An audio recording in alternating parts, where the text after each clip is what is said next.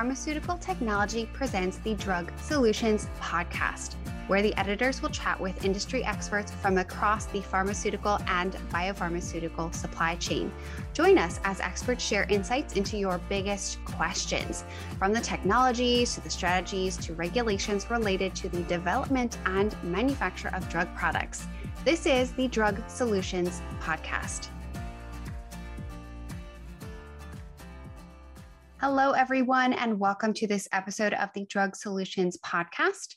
I'm Meg Rivers, Senior Editor for Pharmaceutical Technology Europe, and Biopharm International. Without further ado, I'm going to turn it over to the editors who will share more about what you can expect in this episode.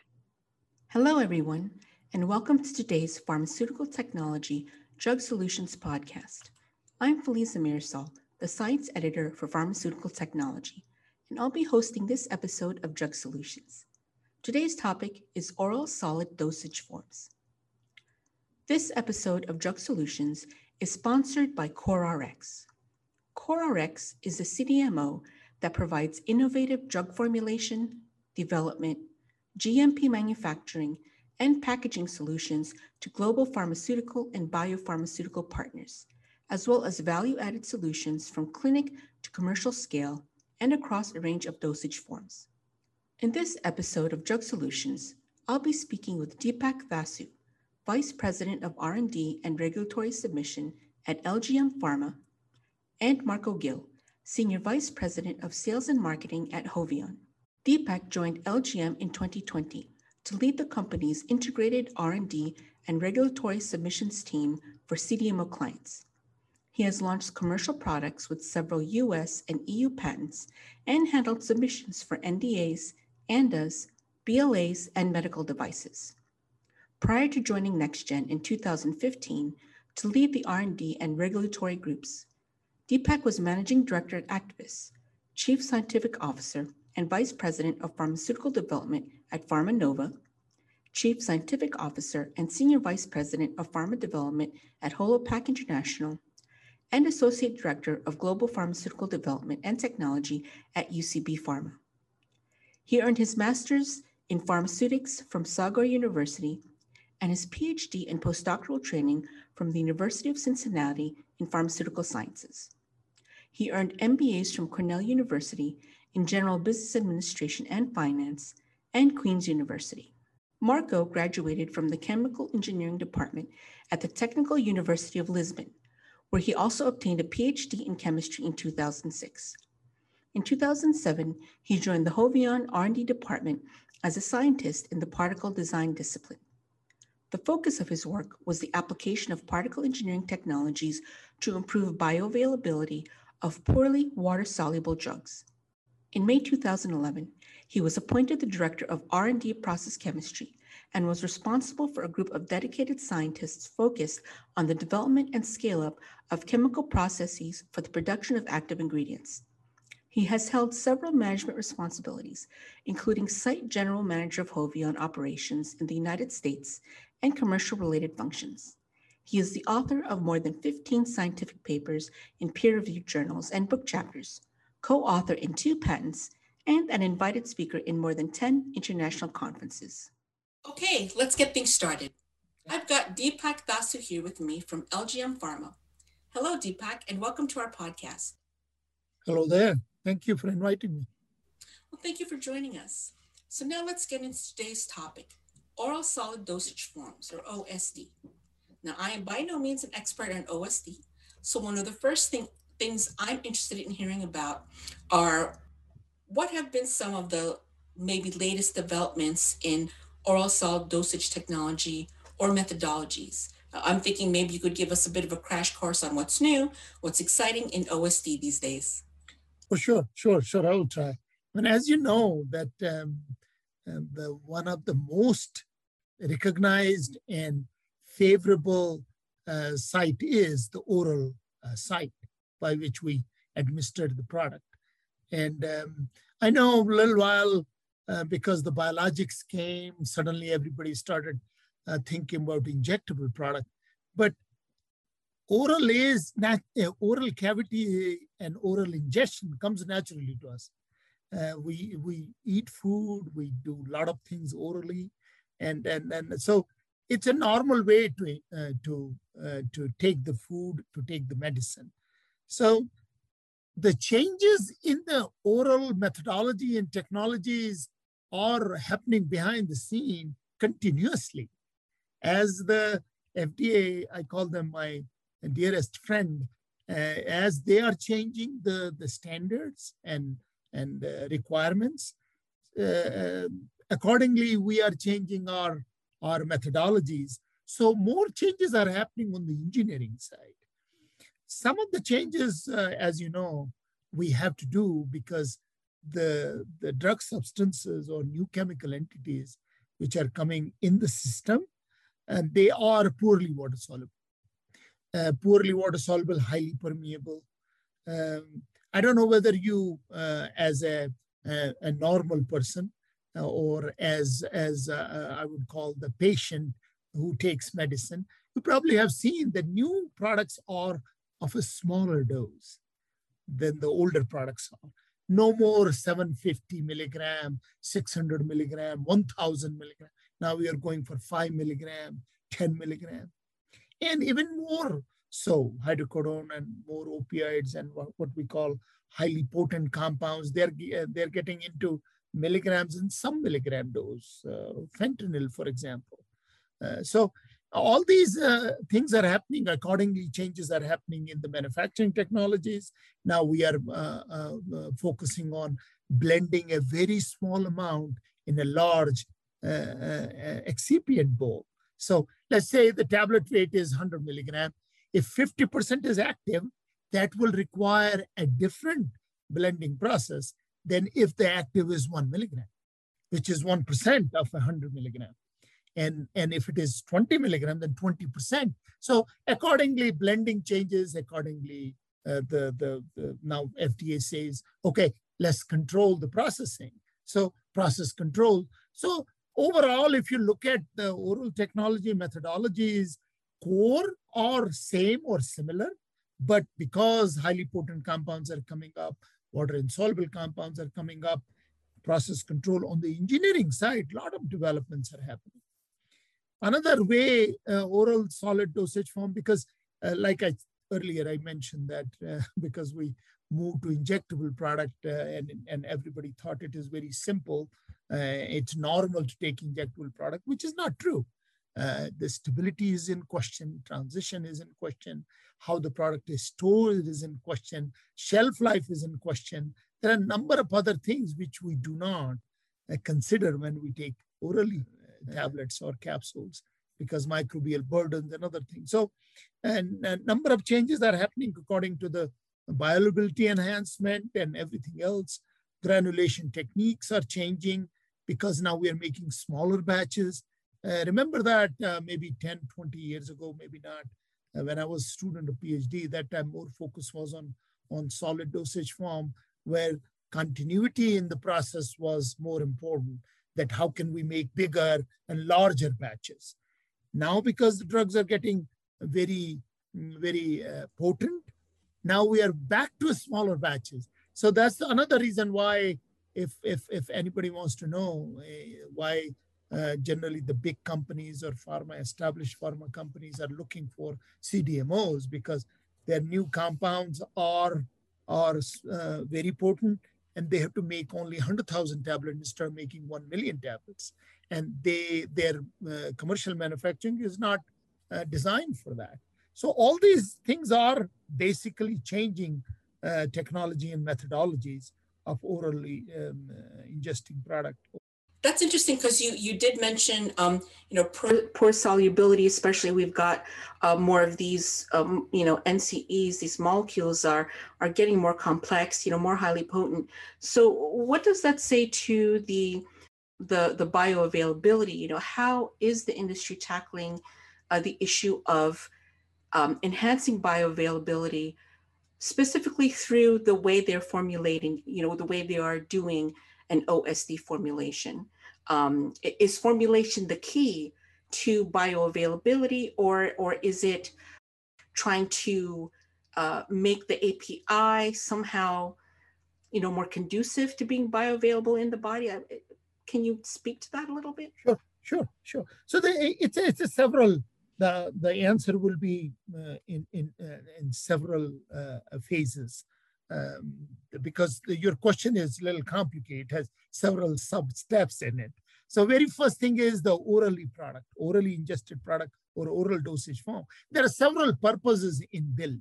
One thing is that you probably have seen that sometimes the tablets have what we call a break line, or you divide the tablet into half. See, at that time, when you are dividing that tablet into two dosage form, they both have to be identical. People don't realize that, but break line these days, FDA asks us to break the tablets, and both the halves, half one and half of the tablet of another one, have to be compared to each other to see that both halves are equivalent. And there are guidelines. CFR clearly controls that. And a solid dosage form these days are not just a tablet ingesting. It gives you a dosage form which you can divide into several sub dosage form for pediatric usage or dose titration. Second thing is that in the dosage form itself, beside excipients, we are putting drug, which we call drug loading. Earlier, there was not that much emphasis on because the dose was very high. But now, because the dose is very low, we are micronizing the drug. Emphasis is a lot on particle size distribution. FDA also forces at least 3-tier particle size specification. Earlier, there was the focus was on just micronize the material, that's it. And later on it became 1-tier, now it is 3-tier, and you have to have a lower and higher limit. So that also kind of helps us to enhance the bioavailability, micronization. But there are a number of other systems too that the constantly inventions are happening in the pharmacy schools. Different companies are. At one point of time, there were a number of drug delivery companies. They were doing nothing but enhancing, bringing fat, bringing solid dispersion, bringing more external technology to enhance the solubility of the drug. So enhancement of solubility is a separate topic itself, which constantly is going, and a number of technologies are being identified there, applied there, so that you can, but in the end, if you're presenting it in a capsule or in a tablet, tablets are more preferred than capsule, but capsule gives us an advantage that you can put powder there, and that you don't have to compress at that force like we do tablet compression. So there are focus has been tremendous on the enhancing solubility side, and now our technologies, methodologies, equipment are also supporting it, and the product development. There are a number of controls FDA wants, we want to establish that the product going in the tablet, the drug substance going in the tablet is micronized. So, and like I said, a number of other technologies are getting looked into to enhancing the bioavailability, bringing solid dispersion, bringing the fat, because drug gets dissolved and then gets sprayed on the excipient before it gets converted into a tablet or the capsule blend. Now, I want to go back to what you said earlier when you're talking about the dosage these days being lower because the APIs themselves are more highly potent. And is that really strictly for NCEs? Because my question then is, what happens with all the older drugs, all the older tablets that, I don't know if you recall the term horse pills. Right. There were some medicines, older medicines, they were tablets or, some solid pill that were really huge. So what happens now to those types of older drugs? Have they been reformulated? Have they somehow made the API more potent these days? Because in my head, I'm looking at two different things. I'm looking at NCEs, newer products coming out that are by their nature already more highly potent. But then you've got the older drugs still being used today. How have they been either updated or upgraded so that they still can be effective, but are maybe a lower dosage or a smaller pill for easier consumption? Excellent question. Now, we See, in pharmaceutical world, we are highly governed by FDA. Everything we do gets scrutinized. Everything we do, some of the things we do, we have to submit to FDA for their prior approval before we can even implement. So older dosage forms that are still being manufactured, those horse pill like antibiotic 1000 milligram, 1500 milligram, 1.5 gram tablets are still around, and they are going to be around. But you must have heard about generation one, first generation, second generation. I know it's very popular among cell phones and 5G technology. It is popular among drug chemistry too. First generation molecule, second generation molecule, third generation, like NSAID, non-steroidal anti-inflammatory drugs. You will see that there are a number of drugs which are very potent. Number of drugs like ibuprofen, 600, 800, 1200 milligram you can consume. And there are nabumetones, 1000 milligram and other. But there are other NSAIDs like piroxicam and other more recent ones. Where the dose is subsequently reduced, they're more potent. But as you know, that a common sense, the more potent is the drug, more control you have to have on that. More the probability is that you can have a toxic effect more quickly. 1.5 tablet of ibuprofen will not do anything bad, but if the dose is 2 milligram and you are taking 1.5 tablet, 2 and 3 milligram, that's where the problem starts happening. So potenter the drug, more controls it requires from both, from the processing manufacturing side and from the consumer side too, because what we call as a therapeutic index, most of the potent molecules, what we call it a narrow therapeutic index, have narrow therapeutic index. So it cannot be that you can take 200 milligram and 1000 milligram. No, you can take 200 milligram and only 275. That's it. That's the maximum dose. So lower dose, which is more acceptable, generally that gets converted, like you probably have seen many OTC product, ibuprofen, you get only 200 milligram there. But prescription strength is 600, 800, 1200 milligram. So that's where the whole discussion is, that a higher potency product are required to manufacture slightly different manufacturing techniques. So older product, bigger companies, that's another reason why there is a boom in CDMO market, that we are also included in that market. And people are reaching out to that, can you manufacture very small batch? Because the tablet is 35 milligram, 40 milligram tablet weight, while 20 years ago, nothing was less than 250 or 300 or 500 milligram. So there is an approach there, but older products are not going to go anywhere. I know they are being manufactured by the old technology, and as we are moving forward on the drug substance side, there are very few manufacturers left. You will be surprised that there is 1 or 2 manufacturers in the entire world who manufacture aspirin. There are 1 or 2 manufacturers available for ibuprofen in the entire world. So there are very few people who are manufacturing these drugs, because these are commodity items. Now they're so cheap. So our manufacturing process need to be cheap. So that's why generic companies are doing well in that area. They are still using old technologies, relatively less controls, relatively simpler processes, which are all approved by the FDA. Do you have any sort of a take-home message for drug developers, or some best practice approach to formulating their new oral solid dosage product? Yes, I do. I mean, it's another very good question you ask. That we all are same on paper. CDMO 1 versus CDMO 2 or CDMO 3 or CDMO 4, or a manufacturer, whether it's a Pfizer, UCB, or some other company, Johnson & Johnson. Manufacturing and developing oral dosage form requires a lot of understanding of the processes. First, area is the material properties.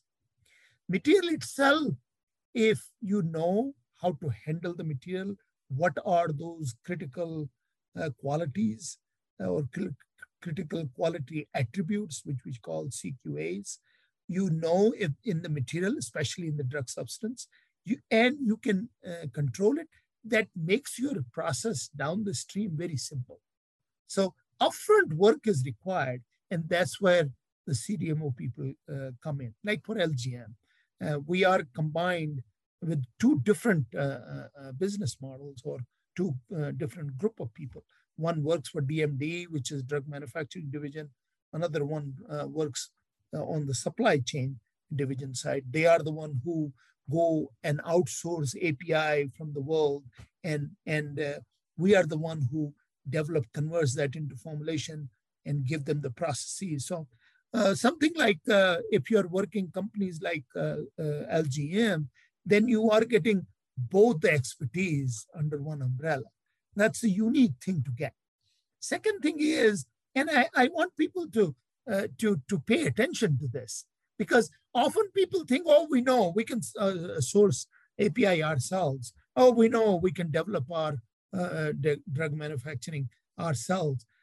Developing successfully, there is difference. And then third thing is commercializing that product consistently is even more difficult thing. So here is a scenario without giving the name of the product. If you're taking a simple product where the margin is less, like you mentioned, the old product, as you know, older the product, the margin is lesser and lesser. And once we are all business people, we are looking for the margin. So people who are trying to look for the company who can work for them or with them, I would prefer those people who understand the process, because we can give you material with the properly identified critical quality attributes. We can also give you a process which is much simpler. You can implement very quickly in your plant. And also it gives you that profit margin, because manufacturing time, reducing manufacturing time is basically enhancing your profit. So if we can reduce manufacturing cycle, let's say if you're manufacturing the same batch in 8 hours, if my process allows you to manufacture the same batch in 4 hours, you can manufacture 2 batches in the same time. That gives you the cost reduction. Last but not least is pay attention on the detail side. I know there are a number of CDMOs around. They all claim, and they're all our friends. We know them very well. But please understand what we are offering on the plate. Technology old doesn't mean we have to use all the old procedures or old controls. Technology is old. We understand that it's the same blender we have been using for decades. But now our understanding of the process is different. Based on the material behavior, we change our processes. For example, if let's say a compound A or a drug molecule A versus drug molecule B, drug molecule A has poor compressibility, while drug molecule B has a good compressibility. It has to be identified upfront that what kind of composition or what kind of formulation you're going to develop. Poor compressibility versus a good compressibility. And in the end, if you cannot differentiate that, you will have a process. I'm sure you will. But that process will not give you that control in the end on the quality of the product, which we all are expecting. So that is another area where little bit due diligence is required for companies or people who are looking for CDMOs. Do the due diligence and see what we have been delivering in the market and what is our workforce, how experienced we are. Last but not least is the orally disintegrating tablets. I wanted to talk in the first, answering your question in the first. And that's another area where a lot of, because orally disintegrating approach was built around those molecules which are potent, those molecules where dose is less. Because these new chemical entities are coming now where the dose is less, they're potent. ODT, orally disintegrating tablet, which has a subsequent advantage over pure oral product because you don't need to have water with it. You can ingest this without any usage of water. Any old patient or young patients who are not able to, some dysphagia patients, some patients who are not able to ingest these because the tablets are large, they're self-disintegrating. So it gives you a wide application. And that's another forte that me and my team is working for LGM. And we have a number of products in the pipeline working on the orally disintegrating tablets. Well, that's great. And I wanted Thank to you. thank you, Deepak, for taking the time to speak on the PharmTech Drug Solutions podcast today. Thank you. Thank you so much. And with me now, I've got Marco Gill from Hovion. So Marco, thank you very much for joining our podcast. We are welcome, Felisa. Nice to be here. Thank you for the invitation. First question I wanted to ask you is, what have been some of the latest developments in oral solid dosage technology or methodologies that you've been seeing? The oral solid dosage technology and methodology have been evolving quite strongly in the last few years. There are a few that try to address the current challenges in the industry related mostly with poorly soluble and poorly permeable drugs. We've seen a number of technologies emerging based on what are the so-called additive technologies, like 3D printing, for instance. We've seen also interesting developments in patient compliance and trying to address the bioavailability and extended release at the same time. And that is based on what can be called gastro-retentive systems, like the ones Lindra Therapeutics is developing. We've seen also a number of new functional excipients coming to the market and companies trying to functionalize those excipients aiming to improve certain drug delivery characteristics. And I think that we've seen also that the application of modeling techniques using mathematical modeling, first principle methods are also on the rise to being used. So in a way, making use of more data-driven approaches to formulation development, like ASD iPros and other platforms that came to the market, aiming to be faster, to optimize formulations. And this is more on the formulation side. On the technology side, probably the most relevant actually has been the continuous manufacturing and the continuous tableting technology applied to tableting, being direct compression, wet granulation, or dry granulation. This has had strong development over the last few years, and I believe that it will reshape the way the industry approaches oral solid dosage forms and the way we manufacture and develop those forms. I'm glad you brought up continuous manufacturing because I'm actually more on the biologic side of the pharma industry. And what I want to ask for our oral solid dosage forms is, how much adoption are we seeing of continuous manufacturing? Is it pretty prevalent with tableting and more of the pill type of manufacturing, or is it still a technology that is maybe slowly making its way into the pharma industry? What do you think? I think that certainly is not the mainstream technology being used currently for oral dosage forms, but it is clearly on the rise. There have been a number of large pharmaceutical organizations that have made public that they have a strategy to move towards continuous tableting approach instead of continuing doing the traditional batch tableting.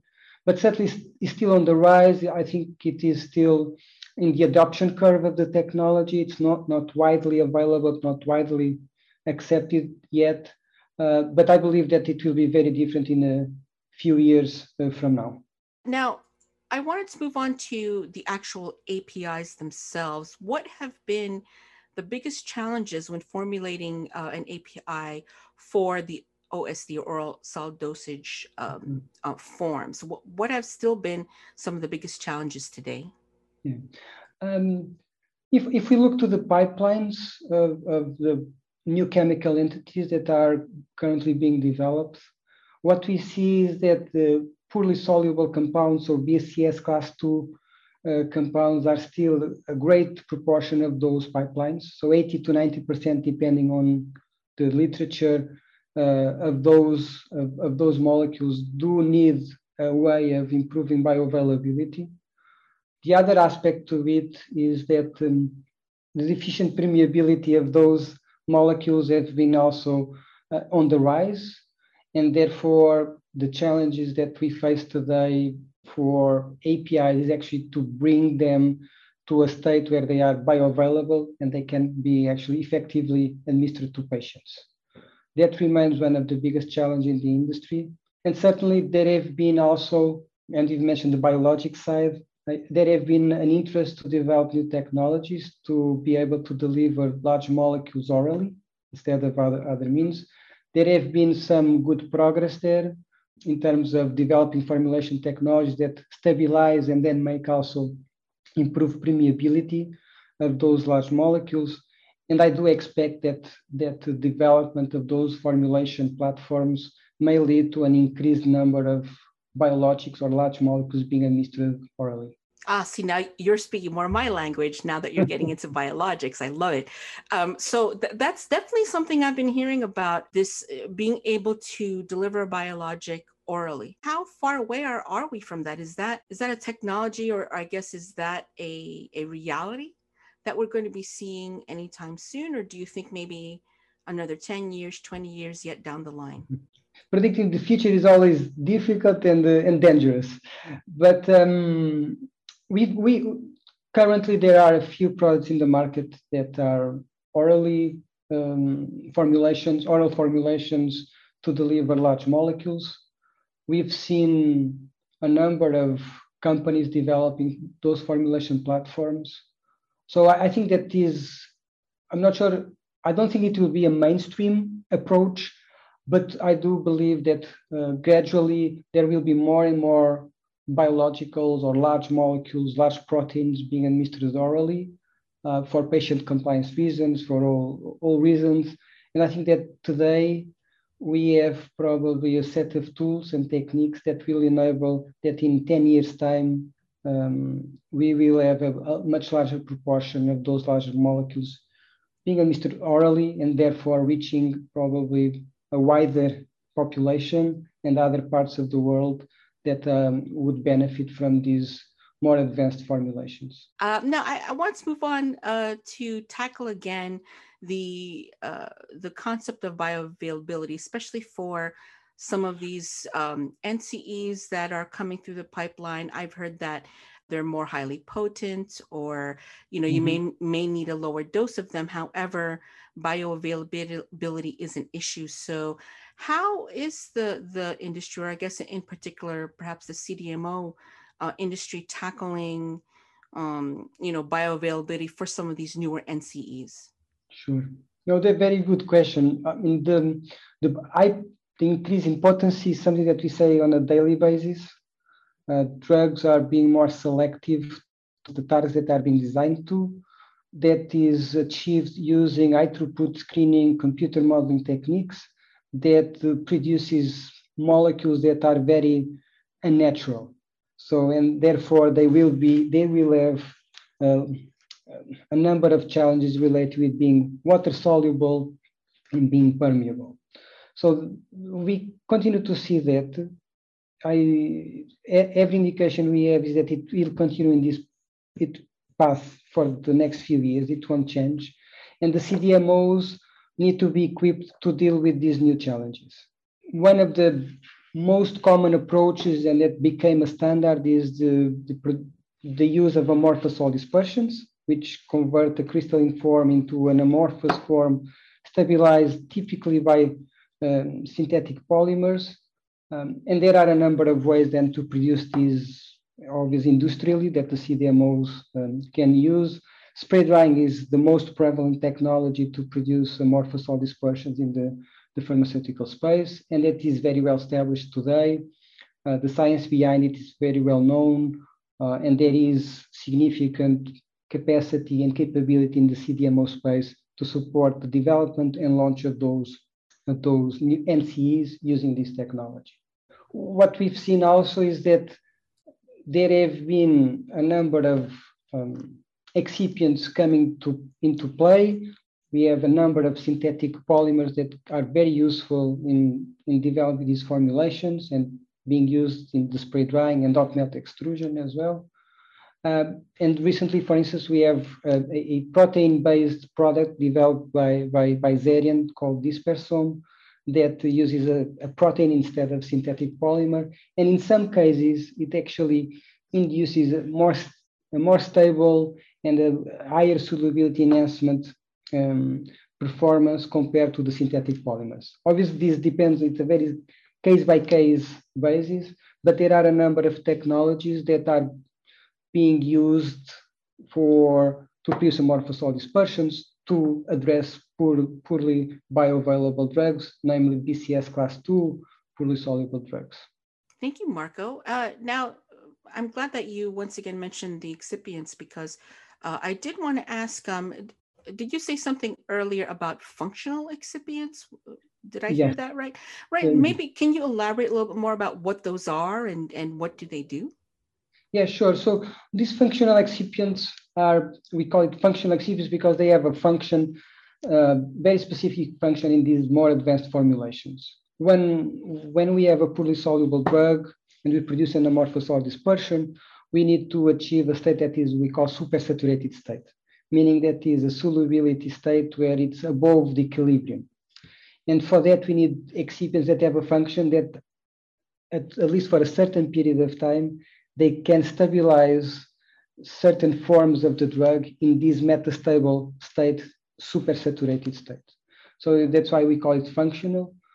And also, in many cases, we need to use excipients that do not dissolve in the stomach, but they go into the GIT tract and then dissolve later on to enable the drug to be dissolved and absorbed by the body in the right place. So that's where I call functional excipients because they have functionalities that go above and beyond what we would think for a regular excipient. Now, I'm certainly no expert in excipients, but I'm curious if with these newer, more advanced type, these functional excipients, would they then need to be validated by regulatory authorities or because I guess they would be considered an ingredient, right? Yeah. So how does that work then? Company decides they're going to use this excipient that works great with their specific NCE, but then what's the process for them to make sure that excipient is acceptable to regulatory authorities? Very good question, Felisa. I would divide this into groups. One are those excipients that are based in already known and approved excipients.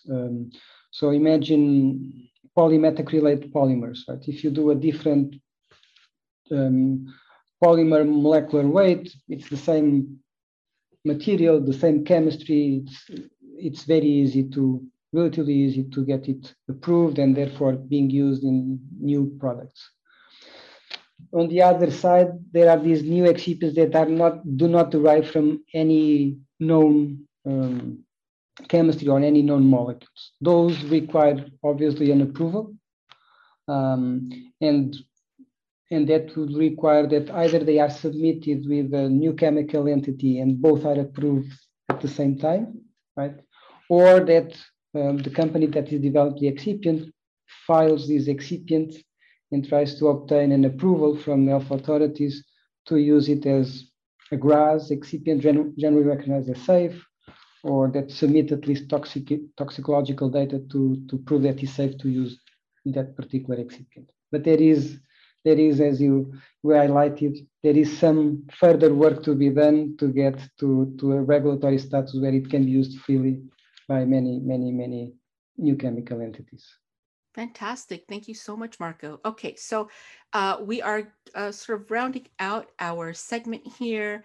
And I guess the final question I have for you is, do you have a particular take-home message for these drug developers, for these NCE developers on, sort of any sort of best practice approach when they are coming up with a formulation for their also solid dosage product? Sort of any tips, tips and advice? It's a good question, but difficult to answer. I mean, one aspect is no matter what the final formulation is or the platform that is being used, obviously a science-based approach based on solid scientific data and a proven approach is a good way to start. And that I would advise as a best practice also to look for what is the industrial reality of that specific platform or technology that is being selected. At the end of the day, we need to launch drugs and they need to be manufactured. So a proven and acceptable and available industrial technology is always important. In any case, the best practice approach that I would give is to look holistically to the particle engineering aspect of the formulation and the final dosage form. For instance, when I call particle engineering, I would say the amorphous solid dispersion itself and the tableting component. They need to be looked together. And I would say using mathematical models coupled with some rational-based experimentation will be the best way to optimize your formulation holistically and not optimize individually each part of the process that you have that compose the final tablet. So this holistic view, coupling the modeling techniques with experimentation is a best practice that I would advise everyone to use. Thanks very much for your time, Mark. I really appreciate you giving us some insight and feedback on oral solid dosage forms, and we appreciate having you on. Thank you. Thank you, Felisa. Great to be here. Thank you. That's all the time we have for this episode of the Drug Solutions Podcast. I want to thank Deepak and Marco for joining us and sharing their insights and depth of knowledge in the world of oral solid dosage forms. I'd also like to thank our sponsor, CoreRx. Until next time, goodbye. Thank you to our editors and experts for sharing their insight. Stay tuned for future episodes of the Drug Solutions Podcast with the Pharmaceutical Technology editors. If you want to stay in touch with the Pharmaceutical Technology team, subscribe to this podcast as well as to our newsletters. When you sign up for our e-newsletters, you will be updated about future episodes of Drug Solutions, receive our magazines, learn about upcoming webinars, and hear about episodes of Drug Digest, which is a video series. Thank you to everyone for joining us for this episode of the Drug Solutions Podcast. We will see you next time.